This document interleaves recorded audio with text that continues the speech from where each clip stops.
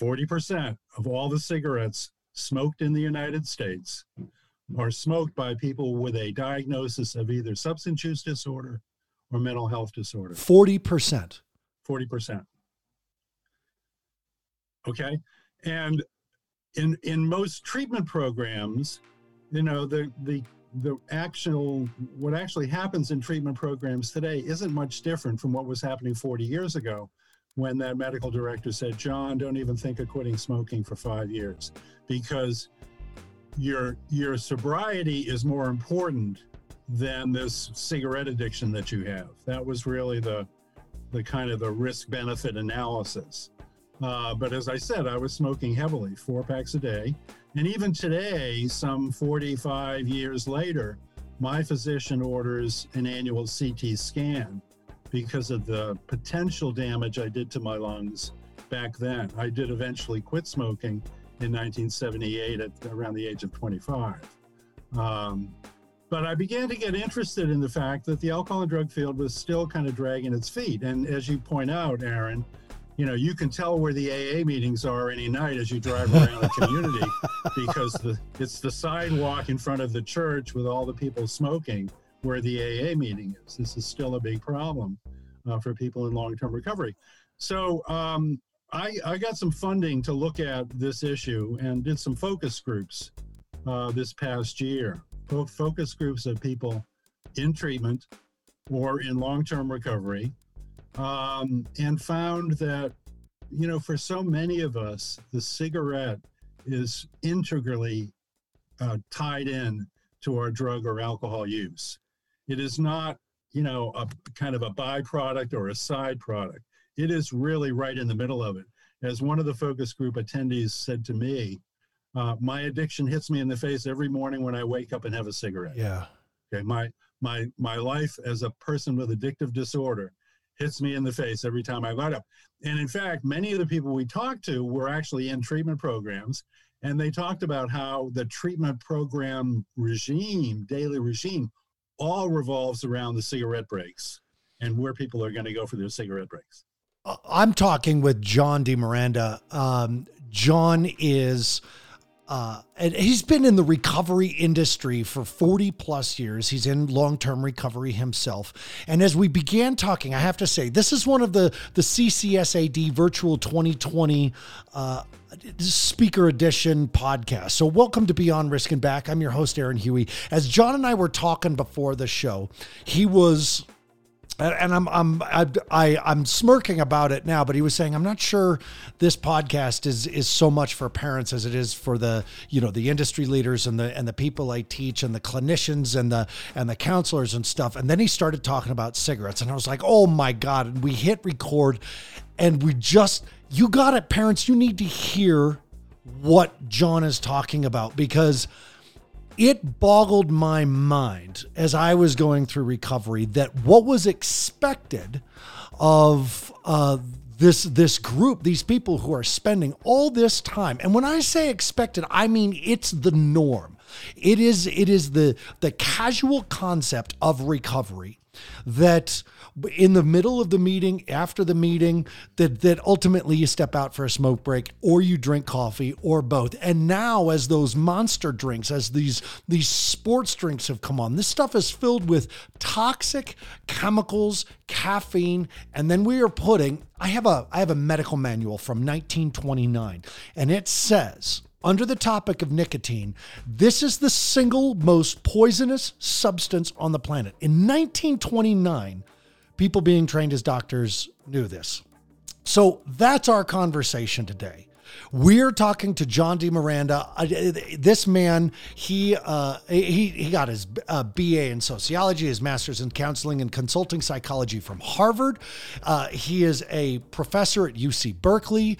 He's a professor in San Diego, and he is talking about his research into cigarettes. And I have a million billion questions in my head that I know my listeners, the parents of Beyond Risk and Back, are asking me in my mind right now. So, John, you could have not been farther from the truth. Every parent on the planet needs to hear what you have to say. So thank you for being on Beyond Risk and Back, and welcome to the show. Okay. Well, one of the things that interested me early in my research around cigarettes is the fact that for people in long-term recovery, many of them die early because they're smoking cigarettes, even though they're maybe decades away from their last drink or their last drug. They're continuing to smoke, and we now know that 15 to 20 years of life expectancy go out the window for a continuing heavy smoker. Interestingly enough, the two founders of Alcoholics Anonymous, Bill Wilson and Dr. Bob Smith, they both died of smoking-related illnesses. They did not die eventually from cancer related to their alcohol use. It was their tobacco use that killed them. And this is what we're seeing more and more, that people in long-term recovery really need to quit their tobacco use and not kind of adhere to this belief that somehow quitting smoking is going to jeopardize their sobriety. I mean, this was the fear behind that medical director of that treatment program that I went to 40 years ago, saying, don't even think of quitting for 5 years. I mean, his belief was that I needed to solidify and stabilize my alcohol use, and that tobacco was an integral part of that stabilization. And that's just hooey. All right, so let's talk about this, because there seems to be some I don't want to say logic, because we know this not to be true. Look, children have been growing up with the posters on the school walls saying, don't smoke, since they were in kindergarten, right? We know that only 18, and that's still a high number, but 18% of people who start smoking in high school or middle school continue into adulthood. So for all the kids who are smoking, only 18 is going to continue. But I imagine that not only your research is showing how smoking jeopardizes recovery, but how is it a gateway drug? Let's ask that question first. Is tobacco, is nicotine a gateway drug? Is this the first entry point that you see as a researcher of this into drug and alcohol use? Well, the research is pretty clear that the theory of the gateway mechanism really doesn't hold water.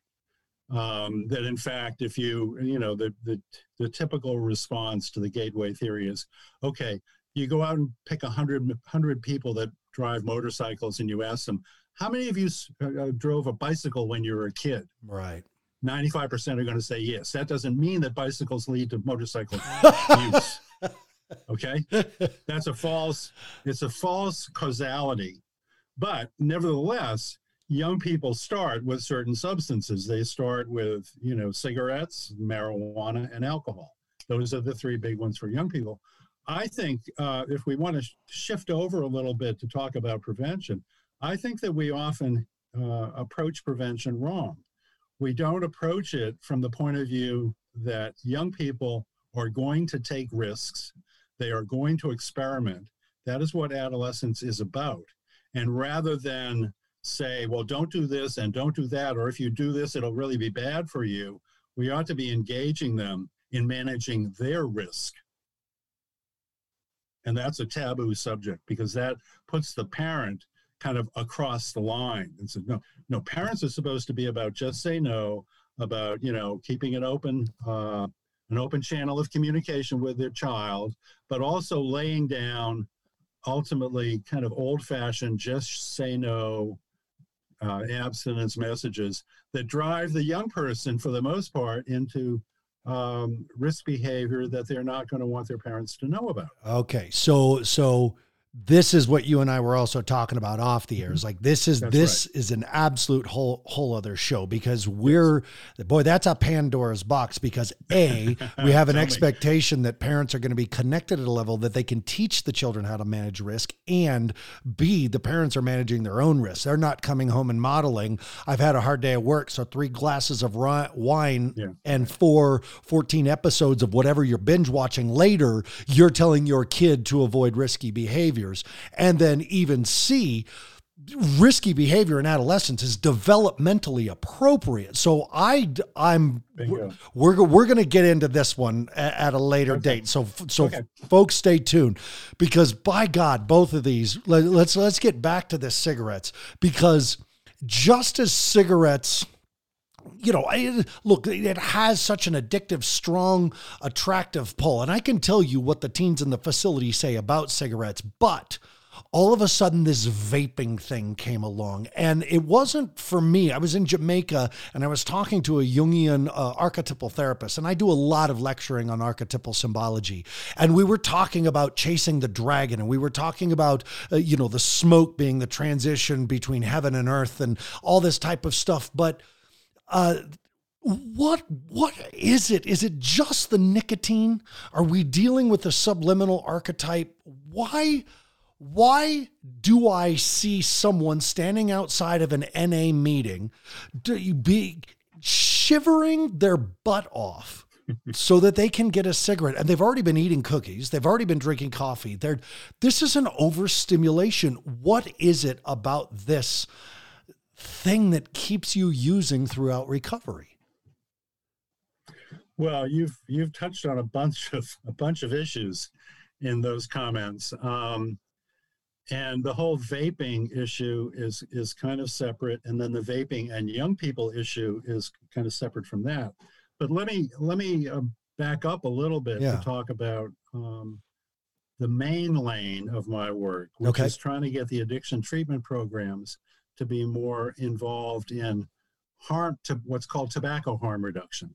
Okay, if you run a treatment program today, or if you're in a treatment program today, you may have your cigarette use addressed on intake, but it's not going to really become an integral part of the treatment plan in most addiction programs, okay? At best, you might be referred out to the American Cancer Society for some counseling. Right. And that most of the approach within the public health community when it comes to cigarettes is, again, complete abstinence, just say no. Okay, it's what's called the cessation industry. Okay, the public health, what comes out of the Center for Disease Control, what comes out of the Substance Abuse and Mental Health Services Administration is strict abstinence and just say no when it comes to tobacco. But the fact is that many people, especially people with a substance use disorder or a mental health disorder, they can't go to abstinence right away. They can't go to cessation right away.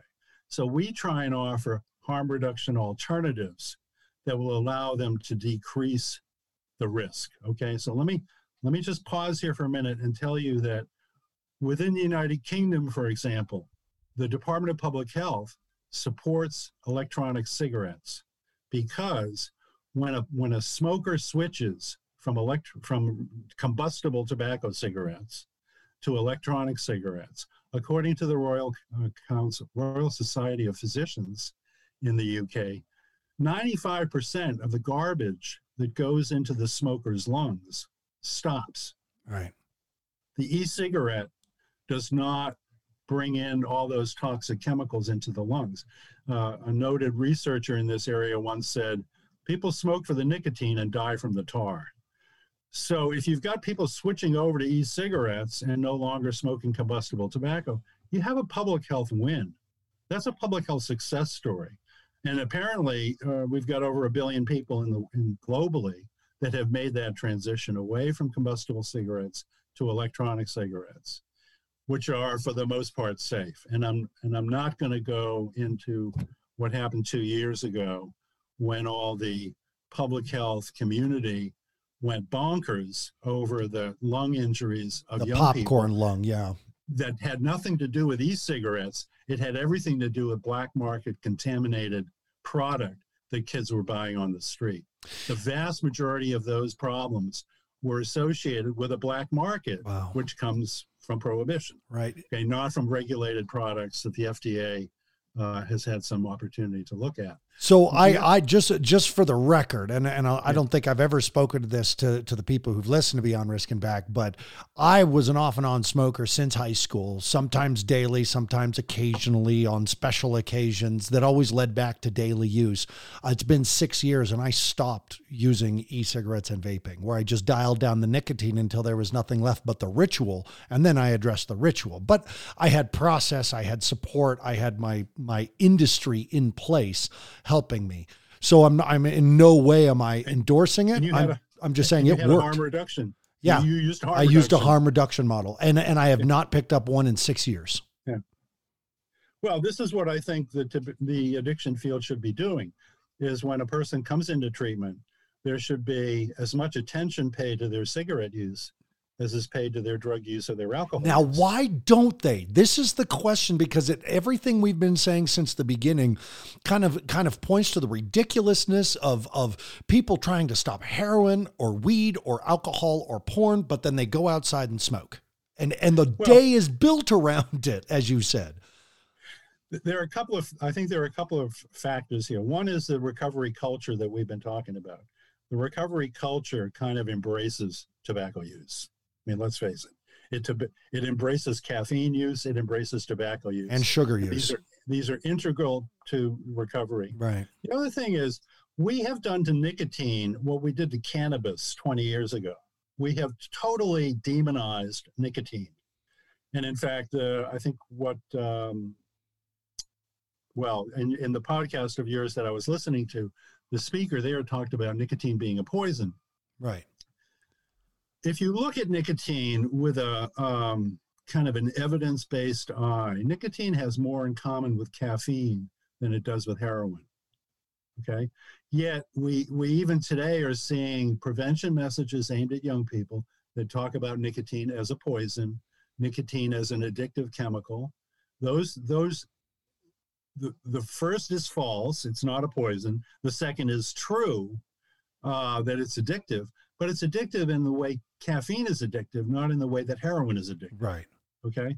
So, and one proof of this is the fact that the Food and Drug Administration in the United States has for about 15 years approved nicotine replacement therapy, lozenges, patches, etc., that use nicotine. Right. Okay. Nicotine is used in those products to help titrate and modulate a person down off of an addiction to cigarettes, to, like you in your case, right, being cigarette free. So nicotine is not this kind of demon drug that it's made out to be. Another example of this is the product that's recently been approved by the Food and Drug Administration called snus, S-N-U-S. Very similar to what we might call pinch here in the United States. Yeah. Now, snus is a way for a person to get a regulated amount of nicotine into their system, much like a cigarette or a couple of cigarettes would provide. And in countries like Sweden, the widespread use of snus has enabled the country of Sweden to reduce its cigarette percentage of the adult population from the high 20s to less than 5%. Oh. People still want their nicotine. They want their nicotine just like they want their caffeine. I mean, if you want to get me riled up, you take away my coffee in the morning. I'm with you there. And so people use snus or use e-cigarettes to get their nicotine hit, which does make people more alert, which in certain settings allows people to relax. I mean, nicotine is this funny right, drug that stimulates and relaxes at the same time. But, a treatment program that bans e-cigarettes along with cigarettes is kind of throwing the baby out with the bathwater. Right. And that's what most treatment programs do. Most treatment programs today say, we're not going to really address your tobacco use. If you want to smoke, you go down to the pit. That was the name of the smoking area in the treatment program that I ran in San Diego. So after every group, there'd be migration out to the pit. People would have their cigarette. They'd come back and go into group. That was how that treatment program dealt with it. And if somebody said, I really want to quit cigarettes, we would refer them to the American Cancer Society for cessation counseling. Right. Not for harm reduction approaches, but cessation counseling. And we know that the person with a substance use disorder, the person with a mental health disorder, doesn't necessarily have all the kind of ego strengths to go into cessation right away. So why don't we do what we've done with drugs now for about 20 years and say, hey, we can help you reduce. Come here, we can help you control. We do that now to get people engaged in treatment. in the hopes that in an outpatient environment, they'll eventually say, yeah, this is working for me. I think I really want to quit. Maybe you need to go into residential because it's not working, et cetera. We now use harm reduction as a treatment engagement tool in the drug and alcohol addiction world. Okay. And it's been a long time and a big battle to get there. There was the initial demonization of harm reduction. Now there's kind of a grudging acceptance of it. We're doing the same thing with tobacco. We're saying only abstinence, only cessation will work. If you can't do that, you can't come in here. And in fact, we've had harm reduction activists in some countries and some states picketing treatment programs that have these smoking prohibitions, because we don't need to be throwing up new barriers or more barriers to getting people engaged in opioid treatment. And tobacco bans do that. So there's a piece of what you're saying. And again, I want you to hear the parents, and I want you to hear some of the clinicians, as I'm sure you've heard this before in the past, people in your audiences as are listening to your lectures and lessons say there's a permissive nature that's coming across in what you're saying that kind of goes against the concept, at least the inbred concept of recovery. I'm doing something bad that's wrecking my life and I can't stop. And now someone is saying doing it less is a good way to get through this. Aren't you still telling me that I can keep putting, and I'm going to use the term because again, it's the term we're raised with, poison in my body? Aren't you saying that, because you can't casually do meth, but you can casually drink coffee. You can't casually, for years I've casually smoked a cigarette, only when I'm with this group of friends and only when I'm this, but it always led back to me every day again and justifying it and not liking the way I smell or feel and then feeling guilt and shame. And the way to relieve that is, so isn't there a permissive nature to what you're talking about? Well, I see myself as a public health worker first. Yeah. And a member of the recovery community second. Okay. Okay. And if you are a methamphetamine addict and you transition to cannabis and stop using methamphetamine, with my public health hat on, that's a success. It is. Okay. And full stop. Okay. And full stop. It does not mean that you must then eventually abandon your cannabis use and become totally abstinent. I don't need to go there. Many in the recovery field want to go there and justify harm reduction because ultimately they hope it will lead to abstinence. But there are many people that manage their addictions for a lifetime. Yeah. Okay.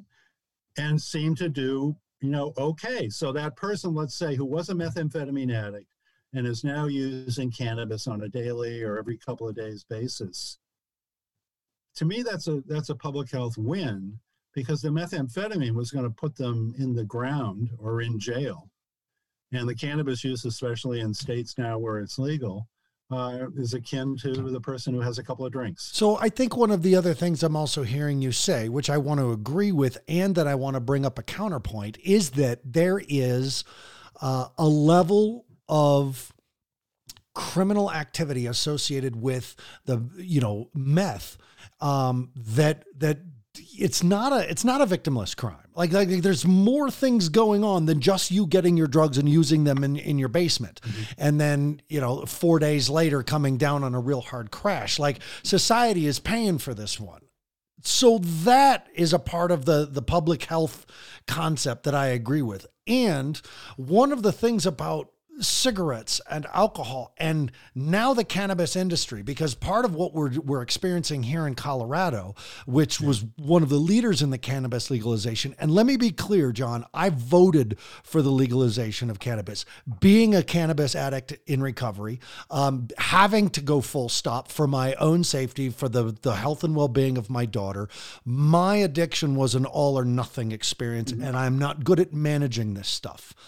But that's my own personal experience, but I recognize that it has health benefits. I recognize that decriminalization is a necessity. It's a moral imperative. And I am also on the front lines out here with these people who are fighting human trafficking, and people don't know that it's happening in the cannabis industry and how prevalent it is in the cannabis industry. But to this point more, when we see cannabis manufacturers, cannabis growers sponsoring sports stadiums like the tobacco industry does, like the alcohol industry does, is this just more of the same where something that used to be completely vilified now just becomes yet another thing that kids have access to that we can point to and say it's not that bad? And I'm not so much talking about the harm reduction.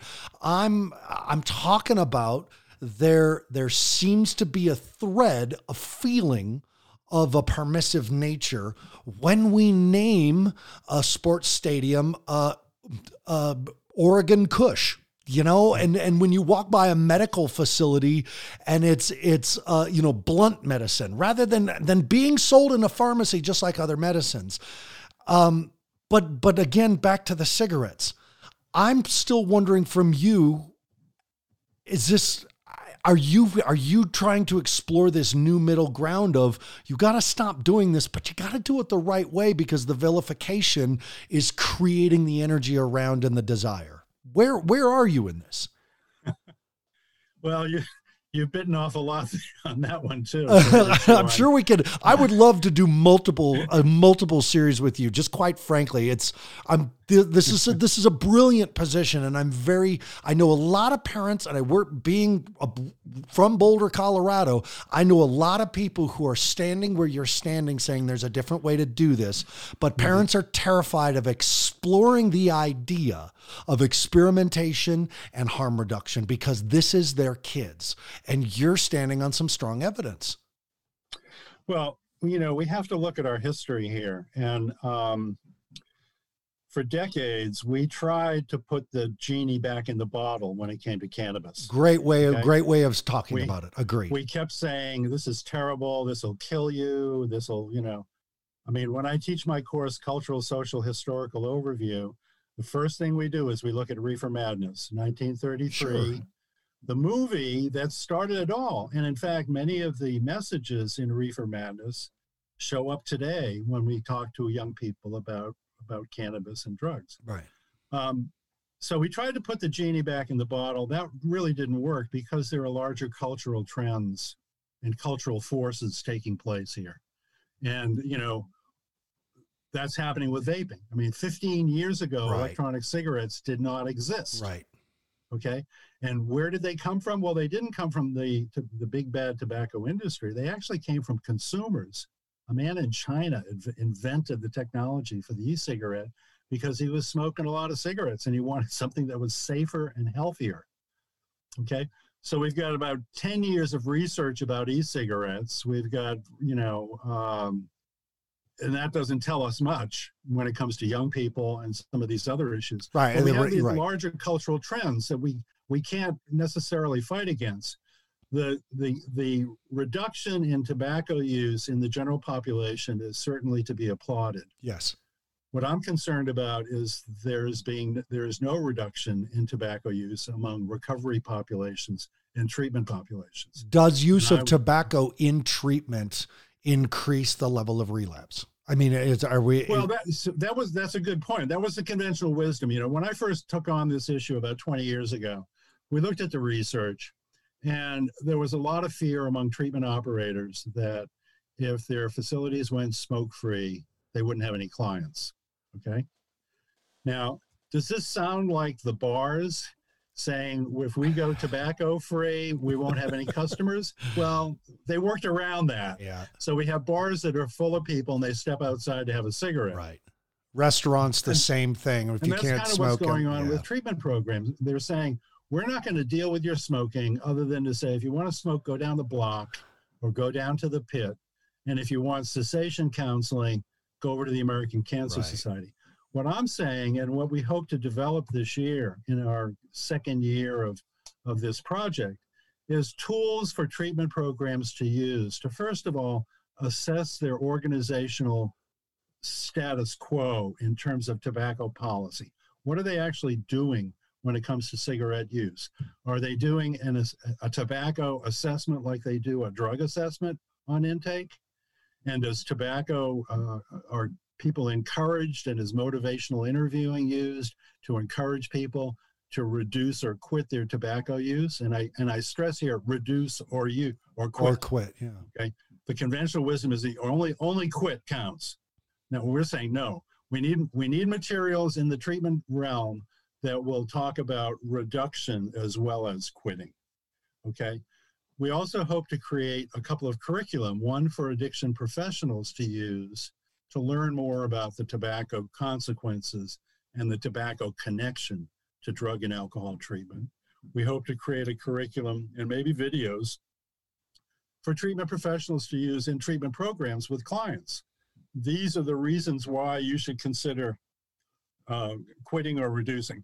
Most of what's available, not most, all of what's available out there when it comes to smoking cessation does not have a substance use disorder spin or a mental health spin. We want to make these materials very specific to addiction treatment programs, to people with substance use disorder, to people with mental health disorders, so that they can kind of get it because it's in their language and it's using terms they know, and takes into account the fact that their use of cigarettes are important and part of the culture of recovery.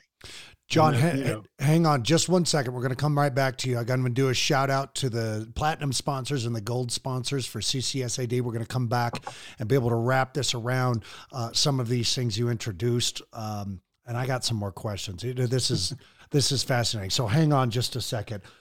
I'm blown away by this. I'm blown away by this conversation.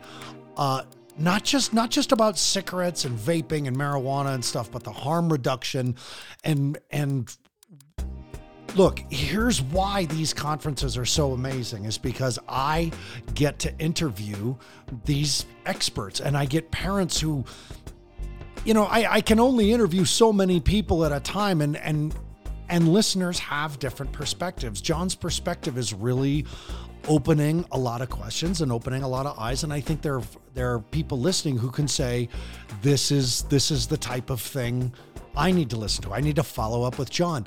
When we go to these conferences, these mental health and addiction recovery conferences, like the CCSAD conference, all of us in the industry get to sit with all of us in the industry and learn from everybody in the industry. And it's phenomenal.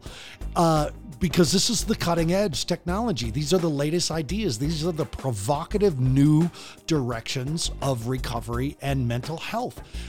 So to make sure these things are happening, because during COVID, we couldn't all be locked together in a hotel. We're doing it virtually here in 2020. But there are companies, there are people, there are organizations, there are treatment centers who have still stood up and put forth some money, some time, and some energy to C4 events to put on this virtual conference. So I want to give a huge thanks to the platinum and the gold sponsors. Platinum sponsors High Watch Recovery Center, Mountainside, and the Guest House. These people put up the most time, the most energy. And the gold sponsors, this is ARC Behavioral Health, ARK Behavioral Health, BRC Recovery, Dreamscape Marketing, and Incredible Marketing. Those are our gold sponsors. These gold and platinum sponsors stepped forward with the time, the money, and the energy to give to a company like C4 to promote, produce, and protect what's taking place at these conferences, which is the experts learning from the experts. And then C4 brought me on to make sure these experts get right into your ears. So again, thanks for listening. Let's get back to our guest because, man, I got so many questions for John. John, thank you so much for standing by during that commercial piece. Okay. Where is the line of how many battles are you going to fight in recovery?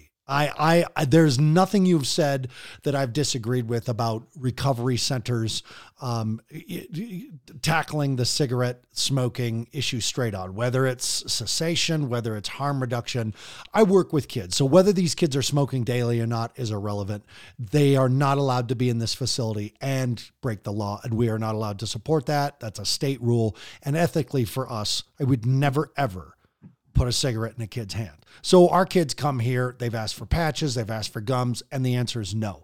When you're 18, you may do what you need to do with this stuff, but here it stops. So it's cold turkey at our facility, and their kids. They're not lifelong smokers, so it's uncomfortable at best. But you're dealing with people who've been smoking for 5, 10, 15, 20, 30 years. Yeah. And they've got a drug use thing, and they're supposed to come in and quit both. Isn't that a pretty high tax on the system? The same reason why this medical professional told you not to worry about smoking, to keep smoking for 5 more years. It's ridiculous sounding now, but the logic behind it is, which hill are you going to die on here? Which battle are you going to fight? And isn't one enough in recovery? Well, the research is pretty clear that when people enter addiction treatment, they are open to addressing their tobacco addiction, but they don't get a lot of support for that. I think one of the studies I've read, something like 60 to 70% of people coming into treatment are interested in reducing or eliminating their tobacco use. And there's some interesting research about how this connects to their addiction, their drug and alcohol addiction, in that the conventional wisdom, as I said, used to be that somehow addressing the tobacco use was going to jeopardize a person's recovery. Right. The reverse, since we've been researching this, is just the opposite. Wow. That in fact, there is a stronger case to be made for addressing tobacco as a way of creating a stronger foundation for recovery. And I think about it, because there's some what researchers call cognitive dissonance. Okay. Yeah. Somebody comes into treatment and they're told, we're going to deal with your methamphetamine, but we're not going to deal with this addiction over here called cigarette addiction or tobacco addiction. And that creates a certain cognitive dissonance in people that, oh yeah, well, maybe I can do certain things, but not other things. So addressing it directly through the use of medications or patches or harm reduction approaches or whatever you want is where we want to bring the treatment industry over time, so that people coming into addiction treatment won't have their cigarette use compartmentalized and out of the picture. We want it to be in the middle of their treatment plan. Your statement is, and this is like one of those provocative statements that so far I'm enjoying the hell out of with you, is that, you know, when you're saying 60% of the people are actually saying that they're willing to look at their cigarette addiction as well, that now the continuation of cigarette smoking in recovery is not actually the problem with the cigarette smoker. It's the problem of the treatment center not actually stepping into the space of saying, we're going to do this, buddy, and you got it. We love you. We got your back, but we're going to do it. We're going to look at it all. And are you just getting out there and kind of kicking over the garden wall saying, you know, come on, we can do both? Well, yes. I mean, and the fact is that one of the big, barriers to addressing this is the fact that many of the people who work in the addiction, of course, you see where I'm going with this. Many of the people that work in the addiction community are cigarette smokers. I mean, when I approached, we have a local recovery community organization here in San Mateo, and I approached and said, I'd like to do a focus group with your clients and with your members of the recovery community on cigarette use. The first reaction from the program director was, well, we have probably a lot of our staff would like that too. and when we did focus groups, it was half treatment professionals and half staff, employees of the agency, of course, who are still smoking, or and in a few cases they had stopped smoking. So they were very helpful to have in the focus group, because they could talk about, you know, this is what I did and this is how I did it. And I was really struck, you know, when you enter a focus group, or when you're setting up a focus group, kind of your fear is nobody's going to have anything to say, or nobody's going to show up. Okay. Right. And we were billing these focus groups as these focus groups are to learn, as a researcher, to learn about your cigarette use and how it's connected to your drug use. Well, we had lots of people want to get into the focus group, and we couldn't stop them from talking.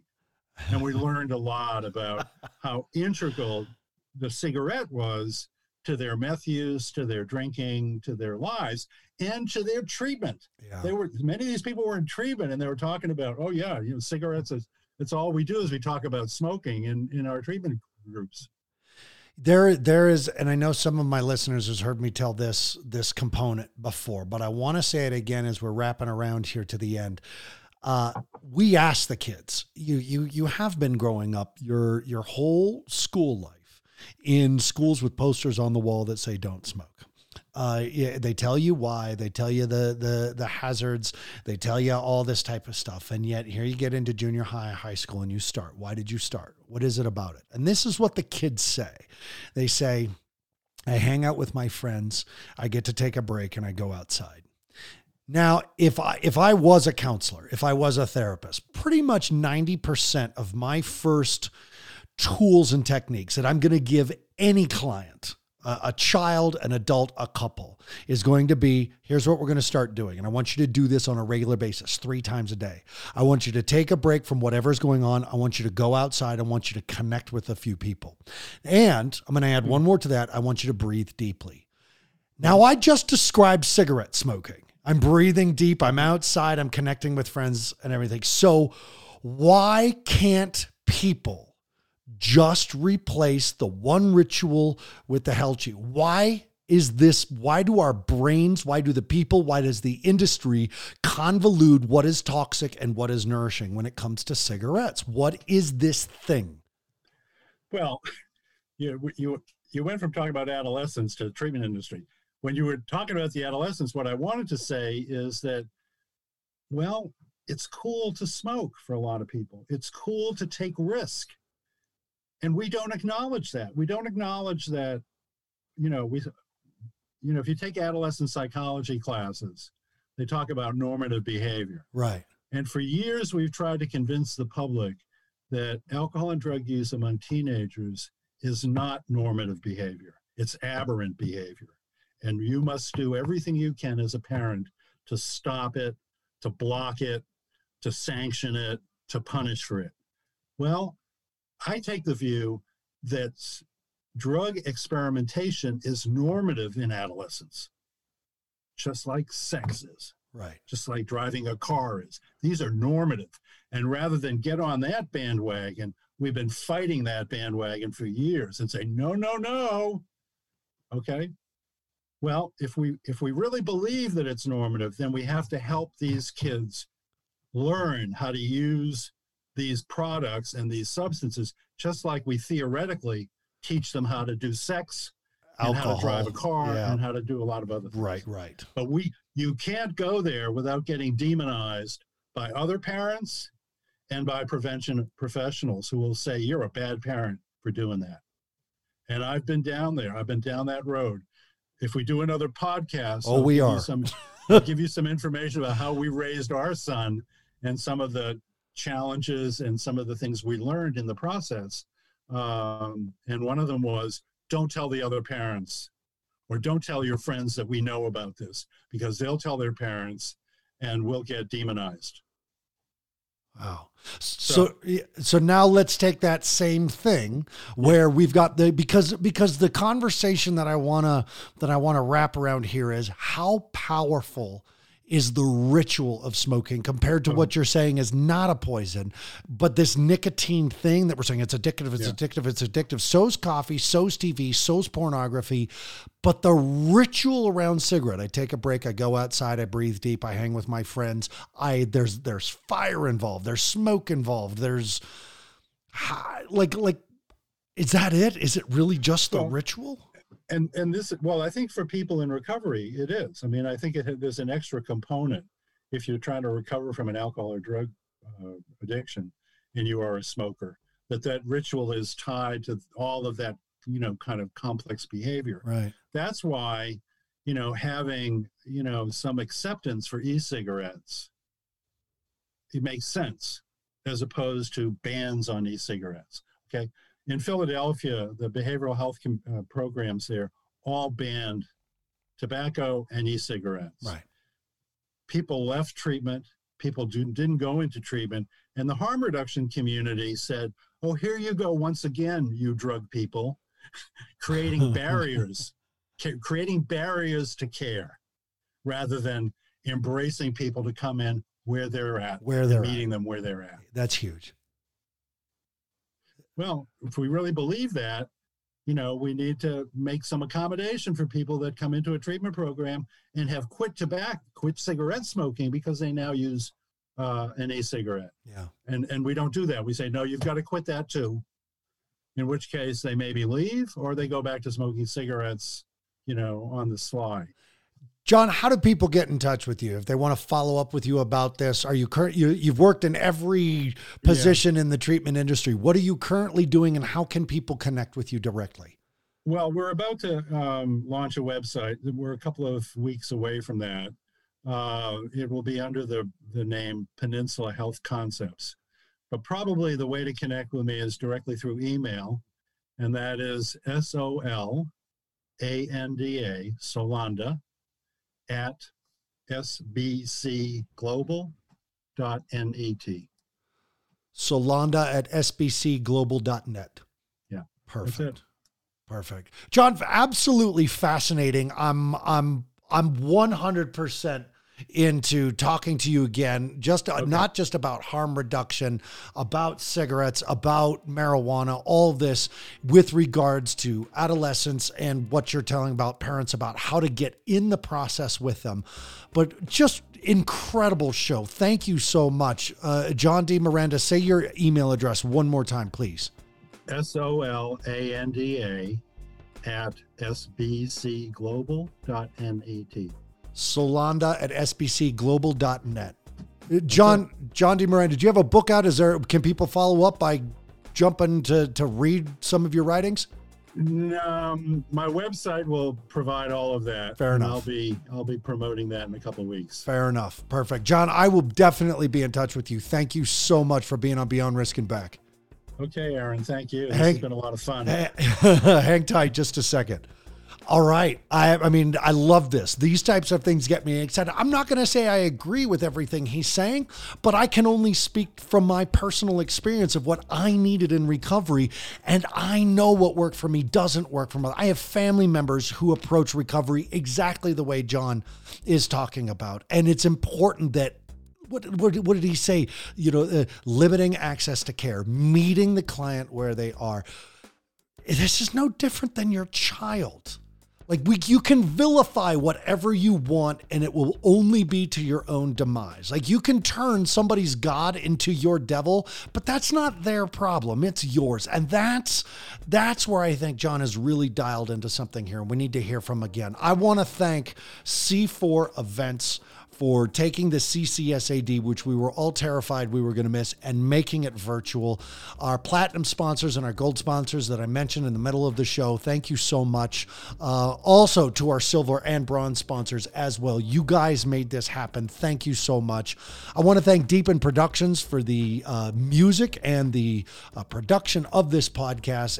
They do great work, and go to deepenproductions.com to learn more. And my guest, John D. Miranda. What a great show. I'm so turned on by this show. I'm so turned on by the edgy nature of what recovery is. And you thought that being in the addictive process was hard and confusing. Wait till you get really deep into the recovery process, because there's a lot of ways you can do this. There's a lot of ways you can do it well. But the key is finding what's going to work for you, for your child, for your spouse, for your loved ones, whatever it is. Folks, remember, you take care of yourself first, your adult relationship second, and your children third, because in that way, you will do your best work for your children. Thanks for joining me on Beyond Risk and Back. I'll see you next week.